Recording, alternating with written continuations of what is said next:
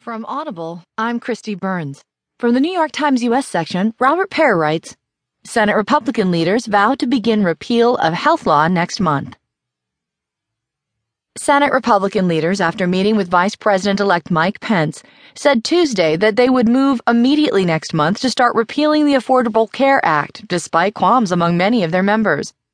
The Obamacare repeal resolution will be the first item up in the new year, said Senator Mitch McConnell, Republican from